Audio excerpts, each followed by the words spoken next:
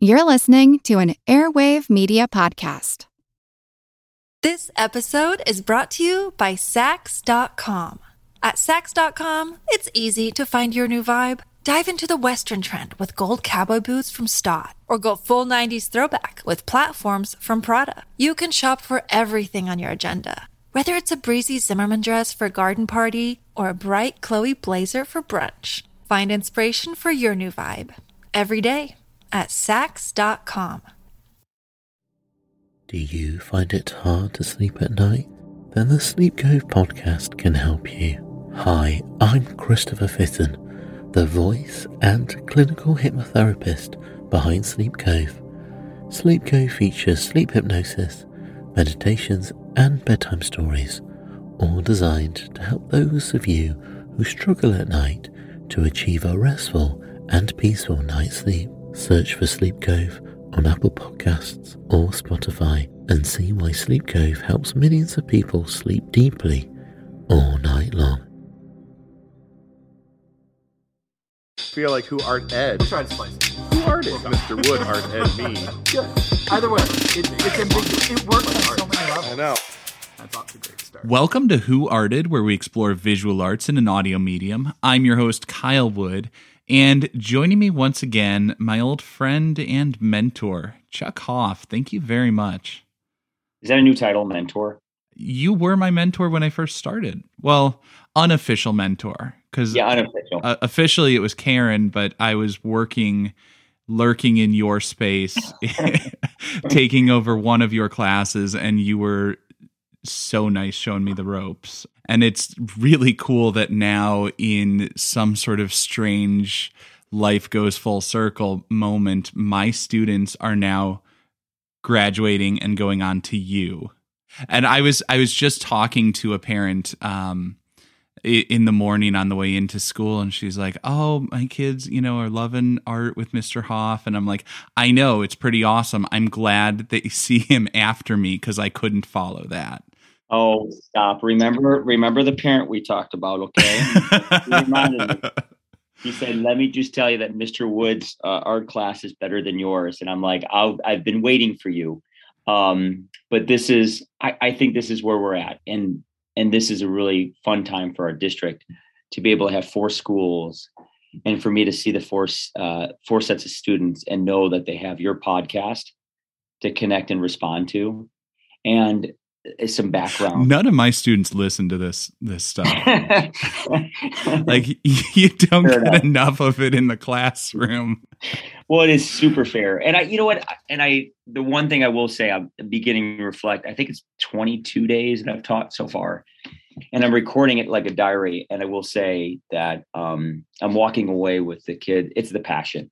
And I know that's what's happening in our elementary school. So I'm pretty pumped about it. Yeah. And like I say, it's really cool seeing now, I learned from you for so many years, and now I'm sending my students to you. It's a cool sort of situation. And I appreciate that you're always up for everything. As I came to you and said, "You know what? I don't have a lot of time. I want to just cover a little thing. Let's go with the Sistine Chapel ceiling." Nothing major. Well, let's just say it this way. This is really important to say for everybody who doesn't know this. Like, literally anybody who works in the district, we're just trying to keep up with Kyle Wood. So, I think more people are trying to put up with Kyle Wood, but I appreciate you've always done it with aplomb. So today we are here to talk about, I'm only going to say the full name one time, and I'm going to butcher it. Michelangelo di Lodovico Buonarroti Simoni. Something like that. Michelangelo. We're talking about Michelangelo. He was born March 6th, 1475. So quite a while ago. He was a Renaissance artist. Like, when you think of the Renaissance and the quote unquote Renaissance man, most people think of either Leonardo or Michelangelo as like the ideal Renaissance man, doing just all of the things. And like Leonardo, he was on the Italian peninsula. He was born in Caprese near Florence. His father was a banker in Florence. I guess the bank failed, so he took a job working for the government in Caprese. And then shortly after Michelangelo was born, the family moved to Florence. That's pretty much where he was raised. I guess from what I understand, like his mom died when he was 6, and then dad remarried, and then the stepmom dies when Michelangelo's 12. And part of the reason I bring this up is because, as we'll see later on when we discover this, Michelangelo appears to be a man who did not spend a lot of time in the company of women. Like, his mom was out of the picture for the most part, and in his professional life, he wasn't around other women. He wasn't doing portraits, which would have gotten you around the women. And he never married. He basically was working for Medici. He was in a very male world. And so I'm just going to let that part dangle for people to think about later on. So as a boy, he's sent off to school. He's studying grammar. Shockingly, he didn't find it super enthralling. I know most people think, like, I want to just dedicate myself to the study of grammar, but Michelangelo, oddly enough, thought painting was a little bit more interesting. And so he spent his time copying the paintings that he saw. And at that time, where would you see most of the paintings? What was the biggest patron of the arts? It would either be with the churches or someone who had like this academy here. What was his name? The Medicis, yeah. Yeah. Yeah, I mean, he was mostly in the churches, and then eventually he hooked up with the Medicis. So Florence was an incredible community at that point. It was an economic powerhouse. It was the center of trade, and like I said, the Medici family basically was running the show. They were just unimaginably wealthy and were almost the de facto rulers of that community. Other than the Medicis, the biggest patron for the arts, as we said, was the church. The Vatican was hiring all the greatest artists of the day. They were making statues and other things to decorate the church. I guess around that time, one of the popes that Michelangelo worked for was called the Warrior Pope. He was commissioning all sorts of stuff to build up the prestige of the church and like have that just overwhelming, awe-inspiring stuff that you can see from monumental works. You know what I'm saying? Like it was kind of like the PR move of the day was hiring these fine artists to paint these grand things and make these grand sculptures and all of that. I always think too, like of a book, how the Irish saved civilization, and it went into in detail just how the stained glass movement took form to like basically educate those who weren't literate. Yeah. And so if you were to walk into a church like the Sistine Chapel and look up at the ceiling, you could have painted for you the entire Bible, if you will, all of the stories in it. Well, certainly Genesis. Yeah.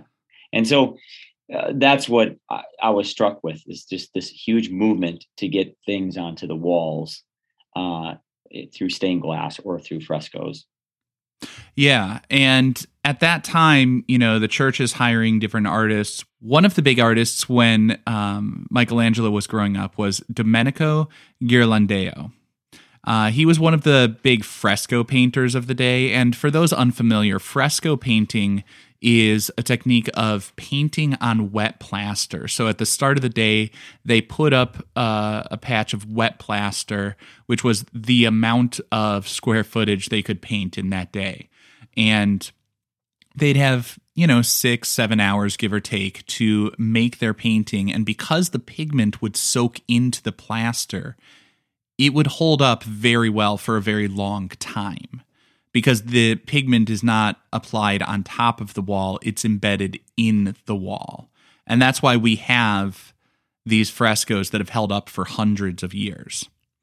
So Ghirlandaio, he was considered to be a master of perspective and figure painting, and in 1488, at the age of 13, Michelangelo apprentices under him.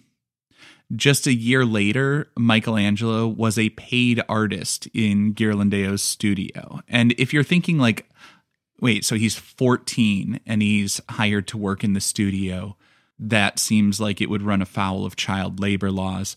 Remember, in the Renaissance, 14 years old was basically an adult out in the workforce. It was not uncommon to have a child laboring for you.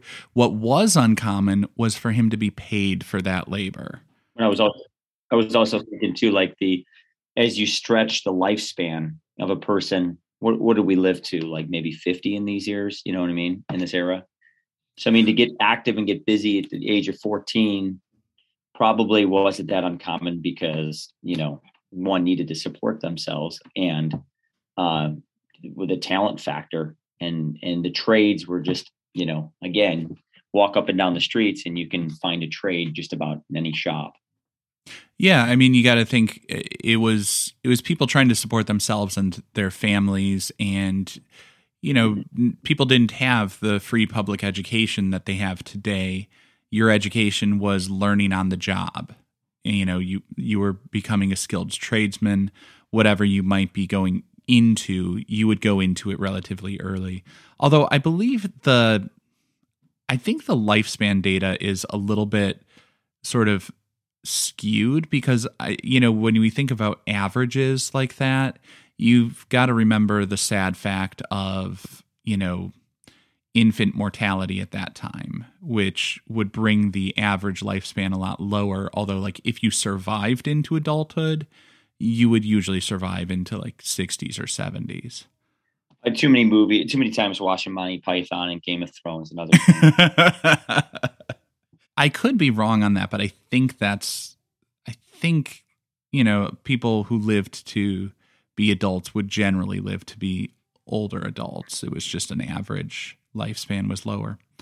But for Michelangelo, things were looking okay. He's 14 years old. He's got paid work, and in 1489, so again, he's like 14, 15, give or take, Medici, the biggest, wealthiest, most powerful person around, asks Ghirlandaio for his two best pupils.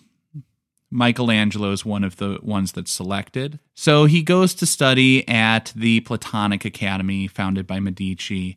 During this time, he's studying, but he's not just studying sculpture or painting.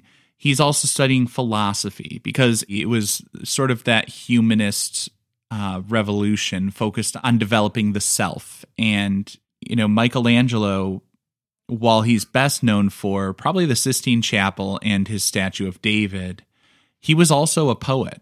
He had diverse interests, just like Leonardo was a painter as well as an inventor. So one thing I found really interesting, though, because I always like to think about, like, he's more than just his CV or his resume. Who was Michelangelo? Apparently, Michelangelo had a reputation of being just like a miserable human. He was like the kind of guy that would just like complain about everything. He destroyed a lot of his notes and his preparatory sketches and stuff like that because basically, like, he didn't want to share credit with anyone. So, like, when he was doing the Sistine Chapel, he wasn't keeping track of, like, he wasn't keeping the notes and like, oh, this is the theologian that helped me to understand and study and stuff like that. So one of these days, while he is studying under the patronage of Medici, another artist in the academy, like, the two of them are going to look at the paintings in the church, and this other artist, Pietro Torrigiano, they're like 17, 18 years old. They're looking at the paintings, they're copying the paintings that they see, doing these little studies, and I guess Torrigiano just could not stand Michelangelo. And accounts will differ. Some people say he was jealous of Michelangelo's talents. Torgiano said basically Michelangelo would not stop running his mouth. And on this particular day, he just could not stand it anymore. And he says, quote, "When he was annoying me, I got more angry than usual and clenching my fist gave him such a blow on the nose that I felt the bone and cartilage go down like biscuit beneath my knuckles. It is a mark of mine he will carry with him to the grave." So that gives you a little bit of a sense of like just he was not getting along well with the others around him. He had a rivalry with Raphael. Raphael famously in the School of Athens painted Michelangelo as the weeping philosopher, this just sad, lonely dude by himself. And I guess Michelangelo even fought with the Pope. Michelangelo would get into arguments with the Pope over the commissions, over the pay, over the parameters of it, because the Pope initially said, "Hey, I want you to do this thing on the ceiling. I want you to paint the 12 apostles." And Michelangelo said, "Nope, I'm going to do something totally different. Instead of painting 12 people, I'm going to paint around 300. Trust me, it'll be fine." And, you know, and through the filter of a teacher or a parent, I tend to think, I wrote a few little notes about this intersection of life. He inquired a nest egg, a tiny little nest egg, which made Michelangelo at least 5 times better off than his professional Renaissance rivals of Leonardo and Raphael. I thought what was interesting about it is he's also at the same time, he wrote and complained in one of his poems that art had left him poor, old, and working as a servant of others. So, you know, here he is talking smack to a classmate, right? Yeah.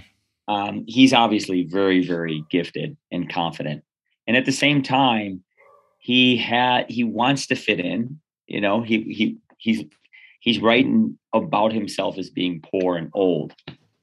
I think, I was going to say, he acquired almost $30 million, you know, as if it would be 30 million today.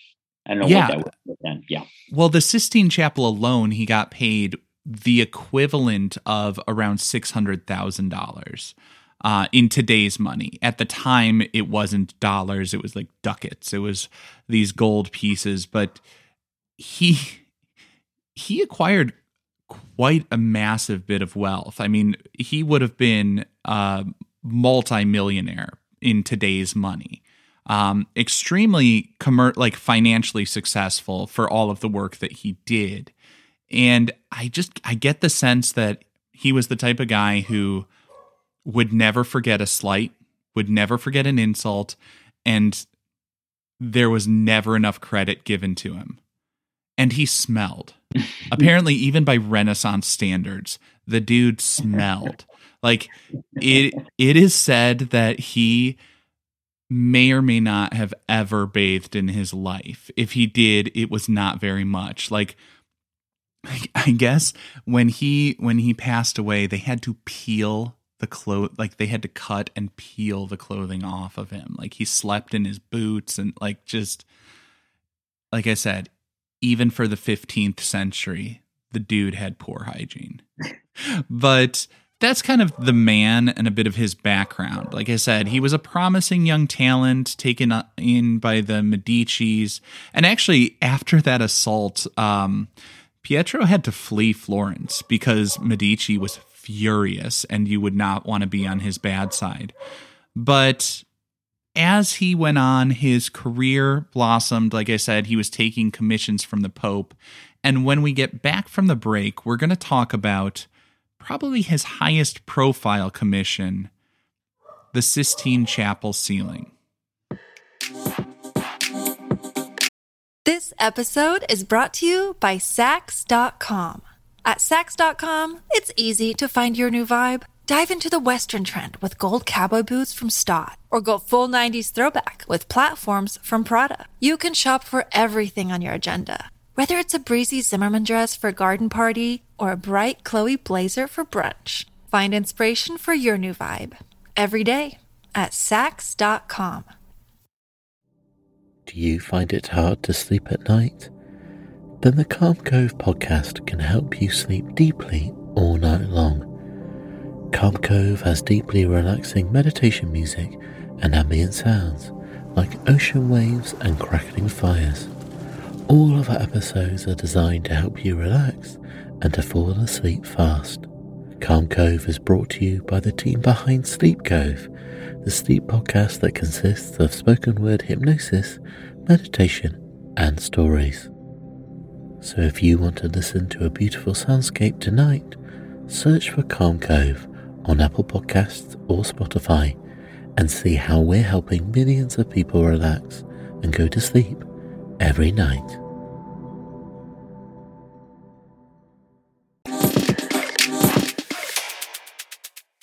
Now, looking at the Sistine Chapel ceiling, like I said, this is his most famous work. It was commissioned by the Pope, although initially Pope Julius wanted him to just paint the 12 apostles on the pendentives. Those are sort of triangular supports in the architecture. Like at the base of a dome, they'll have these triangular things. They're called pendentives. Not to be too pedantic with it, but Michelangelo was hesitant to take the job because, as I said, he was known to fight with the Pope. The two of them were both kind of hotheads, and they got in a lot of arguments on a previous commission. Michelangelo had been hired to design the Pope's tomb. So eventually he convinces the Pope, I'll do it, but you got to let me do my thing. I'm doing my design. Don't tell me what to draw. And I'm going to paint this. I'm going to take a couple of years to do it. And you're going to pay me essentially $600,000 to do it. And the Pope said, yeah, that sounds about right. I still just can't imagine walking up to the Pope and being like, I call my own shots here. Okay. But it worked. I think most historians would agree it worked out pretty well. Looking at this work, what are you seeing? What's jumping out at you? Well, of course, the height. We're looking at 66 feet above the floor. We're looking at the shape and the form, to which there's just some inherent, challenges. To which you would have to think, well, how am I going to build the scaffolding in which direction? And I loved the research behind it. You said, as you couldn't have the ropes coming down because the ropes would get into his paint. He wanted to build freestanding scaffolding, and despite the legend of him laying down on the job, he did indeed stand with a pretty craning his neck, if you will. Yeah. And so I can just imagine 4 years of this, his intense, focus, because and how many days did he come into this with the idea that this wasn't going to work out? Because he had to climb the scaffolding. I mean, just think, it's freestanding, so he would have to climb 6 stories just to start. So each day, every morning or at night, just to be able to, get the will and the strength to do this. And probably in sections to still have this be a functioning chapel. Yeah. So, I mean, yes, he's climbing up the scaffolding, and also, every day you're laying down that wet plaster and you're working against the clock. Like, you have to think about, how many square feet can I cover in a day? And that's how much plaster I put down. But because of that process, people who are smarter than I can actually look at it and carefully examine and figure out how much time he's spending on each figure, because you can see these little sections divided off where the plaster was laid down each day. And I guess on a lot of those central figures, you'll see he was spending 12, 15, 18 days on a single figure. Some of the other ones, maybe it was 2 or 3 days, but he's spending several days on each of these little things. And in the course of it, he paints this sprawling composition or series of compositions with like 300 figures in it. I mean, that's mind-boggling to me as a paint, like I'd struggle to paint a person. No, correct. And then to keep the consistency of his style and have it that, most of this composition was upside down. And to be able to then stand back on the floor and be okay with it proportionally and stylistically, that's what amazes me. We've all done projects that get away from us. Yeah. We have that like soft deadline. I'm thinking about your mural on the wall, and I'm thinking about some of the projects I had over in the summer, like I've had last 2 summers. The soft deadline gets blown right through. And then there's this hard deadline that you absolutely know it has to be finished. I'd love to see where he was at. Like if there was a soft deadline, if indeed he bidded this out at 4 years, or did he start to calculate and just say, I'm in trouble? Well, I can say that, first of all, since you referenced mine, I did not blow my soft deadline. I actually, my most recent mural piece, I got done ahead of schedule, ahead of the timeline that we gave them. But the thing about he did have a point where he looked at it and was like, this is not going to work, because apparently something happened where he was painting over, like the lime was too damp. So like the plaster, he puts like wet on wet, and mold formed and it spread, making all of the figures unrecognizable. It had to be scraped and repainted, which that is quite the blow. Like as someone who creates something, to see it destroyed and know I've got to scrape this and restart, that is always a difficult thing, just psychologically to grapple with. Just like the physical working conditions are difficult to grapple with, because in addition to the height, it's not a flat surface. It's not a vertical surface. It is a curved form, and it's going to be dripping down in your face. I mean, there's a lot of struggle there that's going to make it difficult. But looking at this, he wasn't entirely working alone. Obviously, he had help with construction of the scaffolding and stuff like that.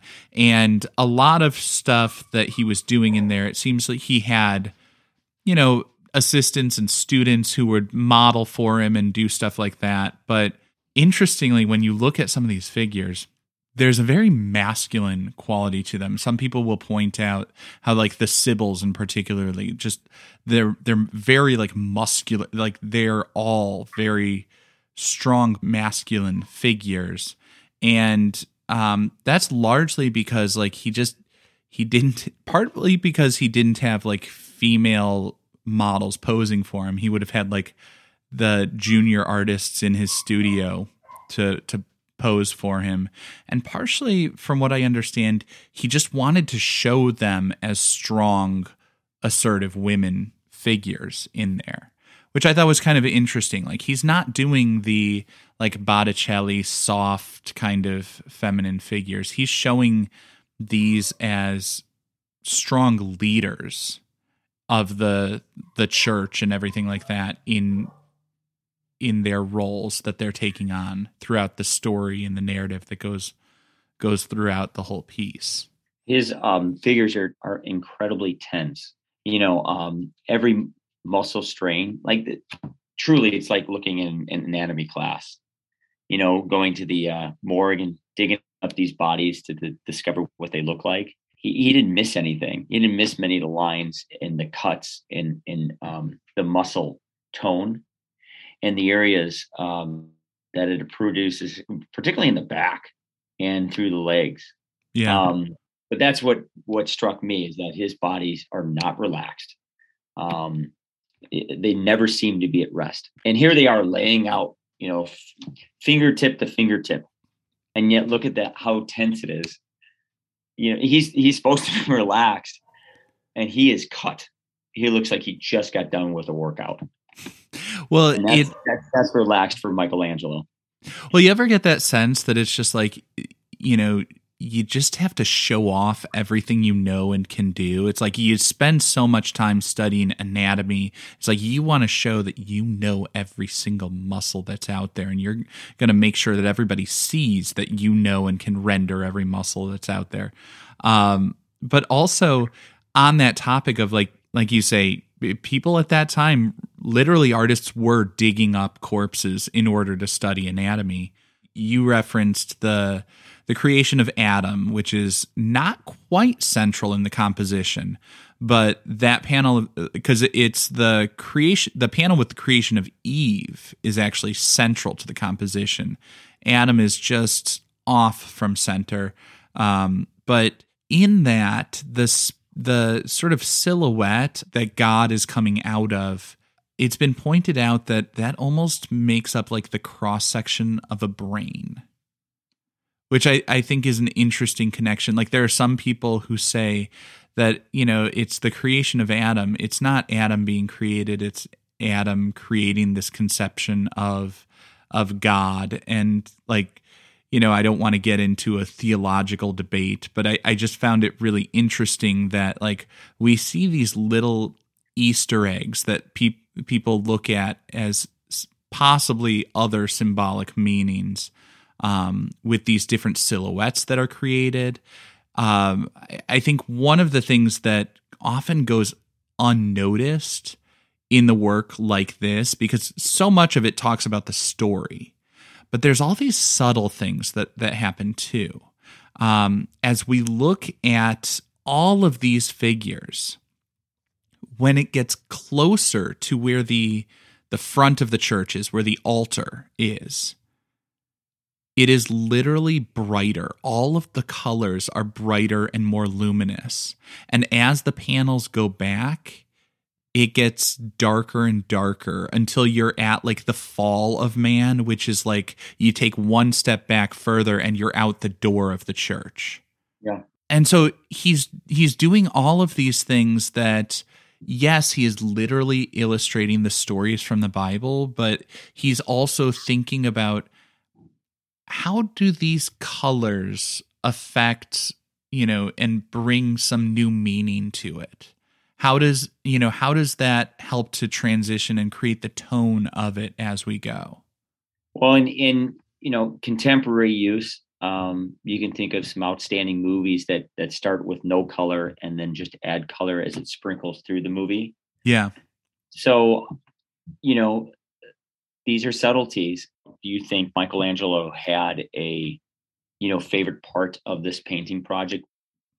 Yeah, I don't know what he's favoring. It seems like he's spending a lot of time on the panels that go down the central ridge, if you will, of the arc, where we see the creation of Adam and the creation of Eve and, the fall and all of that sort of stuff. Like those are the big pieces that he's working on. Although throughout the whole thing, he's showing this attention to detail. He's showing sort of his original ideas of how to portray these different figures from the stories.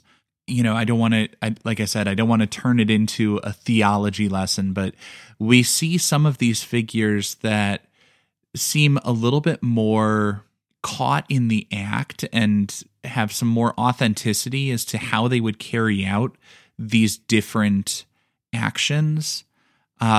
We see as Adam and Eve are reaching for the apple, they seem healthier and brighter. And then literally on the other side of the panel, as they're being cast out, they're in shadow and slumped over. Like the poses and the color and the luminosity of it just shifts as it goes. And I think he probably was focused a lot on that, on his ability to convey his fresh perspective on the familiar stories. I also, we want our kids to have the passion to want to say, like, why are you doing this? Like, why do you feel compelled to spend several hours on a piece? That seems to be something that I see in Michelangelo's work. I mean, it's 4 years of an effort. So somewhere along the line, he needed to tell the whole story, not just bits and pieces of the story, but every bit of it. And so that's what struck me is the why and the intensity and the minor detail that you just said. Like everything seemed to be super deliberate and with purpose. Well, and I think, from what I understand, he was a guy who had a lot of ideas. He studied, he ran his mouth, he wanted people to hear, he wanted the attention. He had rivalries with other artists like Raphael. He said Raphael learned everything he knew from him or something to that effect. And I think with this one, I think he knew this is the one that people are going to see for the ages and know I wasn't just a guy who could hack at a block of marble. I was a guy who could think and put these things together and who could arrange an incredibly complex narrative of all of these different threads coming together, And besides privately being hired, the church was the most powerful entity at that time, hiring all the artists, and he just wasn't afraid to challenge the Pope. We don't hear that much in history from our other Ninja Turtles. Yeah. but, to say that about Michelangelo would be, he's a person in a room of very talented people, and he's the uncomfortable person. And it's okay. Like, I think you and I have talked about this in many times. Like, we want a room with the uncomfortable person. We want the person to be able to ask the questions. So that's probably why he became 5 times richer than anyone else at that time, because he was difficult. But he also performed miracles, and this is one of them. Well, I think he was very sort of tunnel vision. He described art as his wife, and his pieces, his paintings and sculptures as his children. Like, he knew this was his legacy, this was what he had to offer, and I think he was focused almost exclusively on that, and wanted credit for that. And I can appreciate, like, again, anyone listening, it would be a good compare and contrast to the Leonardo podcast, to which, there was, whatever, less than 15 works completed. Some things took 30 years from Leonardo. This tunnel vision, the idea that he had to climb 66 feet up into the air, this is a great way to put the two artists together and say, clearly what were some of the differences and then what were some of the similarities. One being, obviously, they were absolute geniuses and stand on their own pillar for, revolutionary, to just like literally transcend how we see art in the 1500s. That's funny. I was always thinking of like Michelangelo and Raphael as opposites, because Raphael was supposed to be, the Renaissance guy who had just like that. He had that swagger, and he was supposed to be like the party guy on the scene and like just dispositionally different. But now that you're saying that, the difference in the work ethic and the focus between Michelangelo versus Leonardo, that's an interesting comparison. I mean, both would be fun to sit in a room, don't get me wrong. And one would be more comfortable. Like, I can see Leonardo just spinning ideas and you're like, that's awesome. But we're going to have to get somebody to like literally develop some of those concepts, Leonardo. And he'd look at you like, yep, because I'm not going to do that. Whereas Michelangelo, I think you would spin 3 or 4 plates and he would get all 4 plates done. He may not go much beyond that, but he knew what he could do. And by God, there was nothing that would stop him. Again, mold on a wall, with about a month setback could have been enough to break people. But it didn't him. I'm wrapping it up. I want just a 3-point rating scale. And where should this hang?